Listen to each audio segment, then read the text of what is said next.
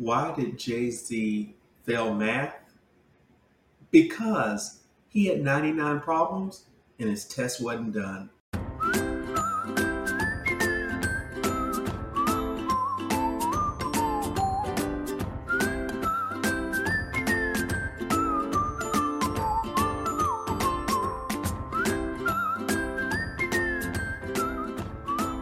Hey y'all, it's Wesley back for another episode, short episode. We're starting to call these extra credits with Teach This Teacher podcast.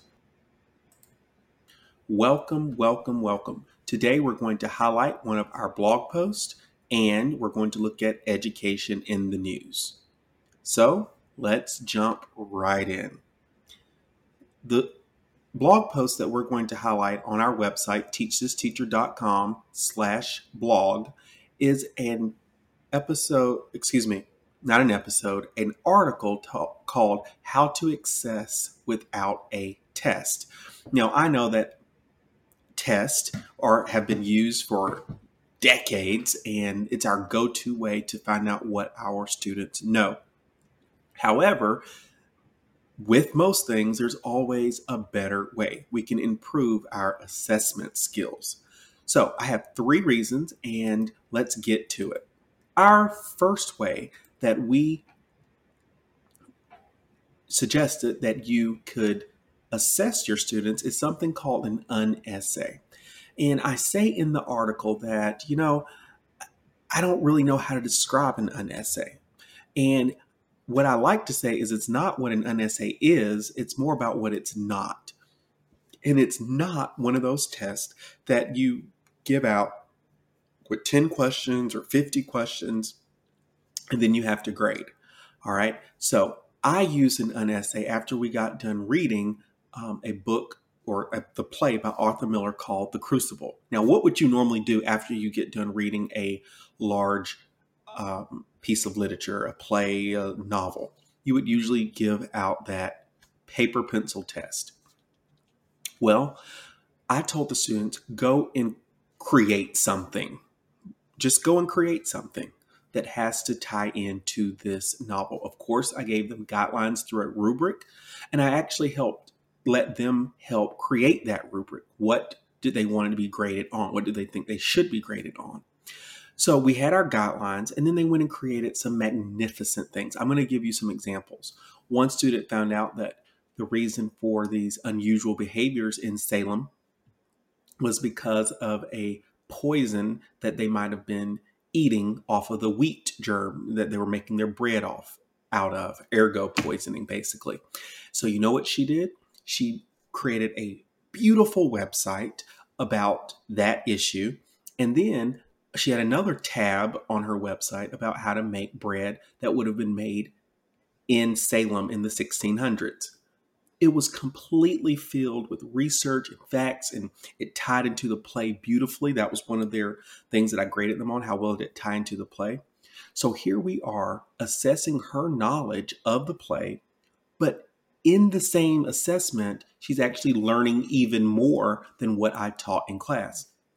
Same book, another student made a Lego reenactment of the trial scene. This thing was so detailed down to the gavel in the judge's hand. And I remember asking him, where'd you find a Lego gavel? Like, which set does Lego sell that have a judge? And he goes, I just used a headlight off of some other set. And it was so creative. That is the kind of thing that we need to be creating in our students, not sit down and answer these questions that I have formulated for you. But this creativity, and he had to research how did a courtroom look in that time period. But what got me even more is when he turned that creation around, and on the other side was a model of the Joseph McCarthy trials in the Senate, because we had talked about how Arthur Miller wrote The Crucible during the 1950s because he felt like modern day witch trials were going on. So this student had done more research and figured out what does a Senate hearing looks like. And he was able to tell the class about how these Senate trials went. It was absolutely amazing to see the difference of the kid that created the recipe and baked the bread with her family and complete with pictures and made a blog post. And then another student using his tactile skills and creating this with Legos. Other students made audiobooks from a scene. They changed their voices. It was so creative, and I just could go on and on and on about it. Unessays are the way to go. You're not going to find a lot about them on the internet because, like I said, it's not what they are, it's what they aren't. The second tip that we give is create technology-based assessments. Guys, I think it's something like 98% of jobs of the future will all be technology-based, and most of them will not be jobs that we've known since we've been growing up. We've got to train students how to use technology in a productive way. Yes, they know how to get on there and tweet and Instagram and Facebook, but a lot of times they don't know how to do the skills that they're going to need to know how to do. So, no, you are not making a technology-based assessment when you put your same paper and pencil test on Google Forms. That is not what we're talking about. So the example that I gave is after we read The Great Gatsby, they had to make a movie trailer based on the book. I cannot believe the movie trailers that I got. They got their moms and their dads involved. They got their little sisters involved we also did a movie trailer for my middle school class on Out of the Dust about the Great Depression and the Dust Bowl. And he got his little sister to play Billy Joe. Oh my word. Getting the family involved in learning while they're learning, I just cannot say enough about it. So that's just one idea. There's other technology-based assessments you can do, but same thing. We gave them a rubric. They knew how they had to tie it into the play. It was also practicing their summarizing skills because you can't pack everything into a 1.5-minute trailer. So you have to pick out the really good parts, the climax. We had those conversations. Lastly, I want to talk about building models. When students build models, you give them those, those students that are strong with those tactile skills, putting their hands to the material, they love it. Let me give you the example that I used with that. We were studying the Berlin Wall. Well, first of all, students have a really hard time differentiating between the Berlin Wall, a physical structure, and the Iron Curtain. What better way to give them clay? We made it with flour, salt, and water. Very cheap. And they built their own Berlin Wall. I have a picture of this on the blog post, literal pictures that my students built. They had to include graffiti on it. A lot of students realized in their research that graffiti was only on the democracy side. And at first I was like, no, that's the wrong side. And then I discovered along with them that no, the graffiti was on the west side of the wall because the Democratic side was more free and they could actually go up to the wall. The eastern side, the communist side, they had the guards and the guns and you weren't going to touch the wall because they were afraid you were going to go over it. They taught me something in that project.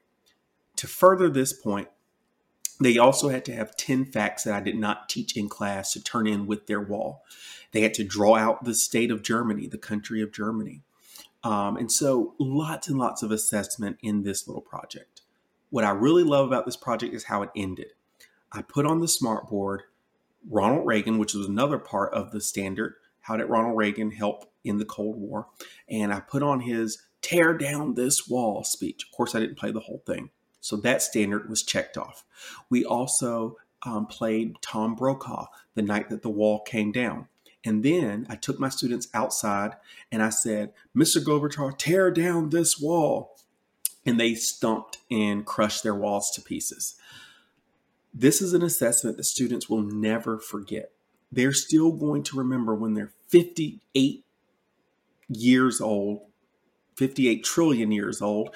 They're going to remember that time in 6th grade when they made their own Berlin Wall and got to destroy it outside. It gets them up, it gets them moving, and it's more memorable than taking a 10-question quiz. So Go check out our blog on how to assess without the test. I couldn't mention everything in this short episode. There's so much more to learn, and we'd love to have your comments at the bottom of our blog and tell us how you assess without a test.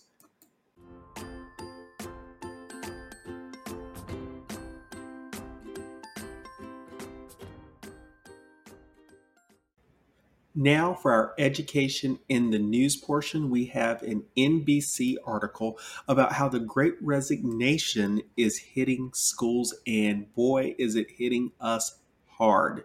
I have some stats here right off from this article. Listen to this. Since this Great Resignation started in 2020, 2021, 200,000, that's 200,000 people, less people, are working in schools since we started. The number of students has not decreased, yet we have 200,000 less people working in schools October of 2021. This is before the Omicron variant spread. And guys, I see it on Twitter all the time. People saying, I'm out. This is it. My last day here in education. I'm done. Also, when they polled principals and other administration board members, they asked them, how hard is this hitting your district? How hard is the Great Resignation hurting your district? 15% said very severely, 25% said severely, and 37% said moderately. That's over 70% of districts saying that they are affected by the labor shortage, about not having enough teachers, not having enough paraprofessionals, teachers' aides, not having enough everything, counselors. It's really affecting our districts. Also, it's not just full-time staff members. They're having a terrible time getting substitutes and bus drivers. This is not a new problem for a lot of rural counties. The county that I worked in, we had the worst time getting and maintaining substitute teachers. And so now counties are already having that problem. Think about it being exacerbated 2, 3, 4 times over. I cannot imagine. How can you have school without bus drivers? How are your students going to get there? That has also been a huge problem, especially in rural Georgia. It's all throughout the states. And I have a friend that drove a school bus around the Atlanta area, Cobb County, and they moved to Colorado and got a job without ever being seen in person. They called the Colorado Springs bus depot or station school bus, and they hired her on the spot. That is how bad schools need bus drivers, counties need bus drivers. We had a huge yellow bus parked outside of our Board of Education office in the last county that I taught in, saying we need bus drivers. And guess what? That bus did not move. It stayed there all year, saying we need bus drivers. And so now that the Great Resignation is here, schools and districts are in a real bind. I thought about something also with the substitute teachers. At least where I taught, they were usually older. They were either retired teachers or this was their second gig in life. They had already done something else and they were getting a little, side money along with their Social Security check or whatever, their retirement. Well, if I was of a certain age and COVID has killed over 800,000 people, I probably wouldn't risk it either, especially for the pay that we pay substitutes. So I think that is why that particular part of the education system has been hit fairly hard. So I don't know how we're going to dare our way out of this. I know that outside of our little county hospital that probably has like 12 beds in it, or maybe 20 at the very most, they have a huge sign out that says we're hiring registered nurses, RNs, $10,000 signing bonus. I would say it's time to start the same thing with teachers. It's time to start those signing bonuses. We really, really, really need to show teachers that they are a very valuable and needful part of society. And it's amazing to me that people were so thankful for teachers just a few months ago when school was starting back in person because they need to get back to work themselves. And now it just seems like our stock with society has gone pretty far down. So a few more things from this article, and you can go read it. It's in the show notes. It says that the Great Resignation isn't hitting all industries in the same way. The numbers suggest that a deep and fundamental distribution is rippling through the education system, and that regardless of what we learn about COVID and the Omicron variant in the next few weeks and months, getting things back on track is going to take some time. I totally agree with that. What are the solutions? Well, as we said earlier, questions are the answers. So we have to start asking the right questions. Why are teachers leaving the field? What are their main complaints? Are they leaving it for private sector jobs or other government jobs? And what can we do to stop that flow out the door? I am not the one to ask from this because, as you know, I left the classroom myself a little bit before the Great Resignation, but I left nonetheless. But I didn't hate it. And honestly, if I wasn't working on this project, Teach This Teacher, I would probably be going back in the next school year. There's just a part of my heart that wants to be back in the classroom. And my heart goes out to all of you that are in the trenches right now. Stay strong and let us know if we can do anything to support you. You are needed. You are valuable. Thank you, everybody. Hey, coming up on Teach This Teacher, our full episode coming out on this Sunday, we are interviewing Michael Rotundo, and I am so excited about this. Michael has over 22,000 followers on Twitter, and there is a good reason. This guy is a pocket full of sunshine. He's all smiles. He's just a great, optimistic guy. He's actually a special ed teacher out of Canada, and so we're going to talk to Michael about a range of things. First of all, we're going to talk to him about how special education is set up in the neighbor to the north, Canada, and we're going to compare it to our own special education system. What can we learn from them? And also, we're going to ask him, how does he motivate his special education students to achieve their best? But what I'm really excited for you to hear from Michael is his own personal story in the classroom. It did not expect for him to get this deep, but it's a really touching story. And I hope that you guys like, subscribe, do whatever you need to do with this podcast on whichever medium you receive this podcast on, Apple Podcasts, Google Podcasts, Podcast Player, whatever you listen to it on. Please subscribe so you will get that notification when our new episode drops about how to serve students in special education more effectively. All right, my friends, that's it for me. This is supposed to stay short. It's an extra credit episode. I will see you or podcast with you in the next few days. See you then.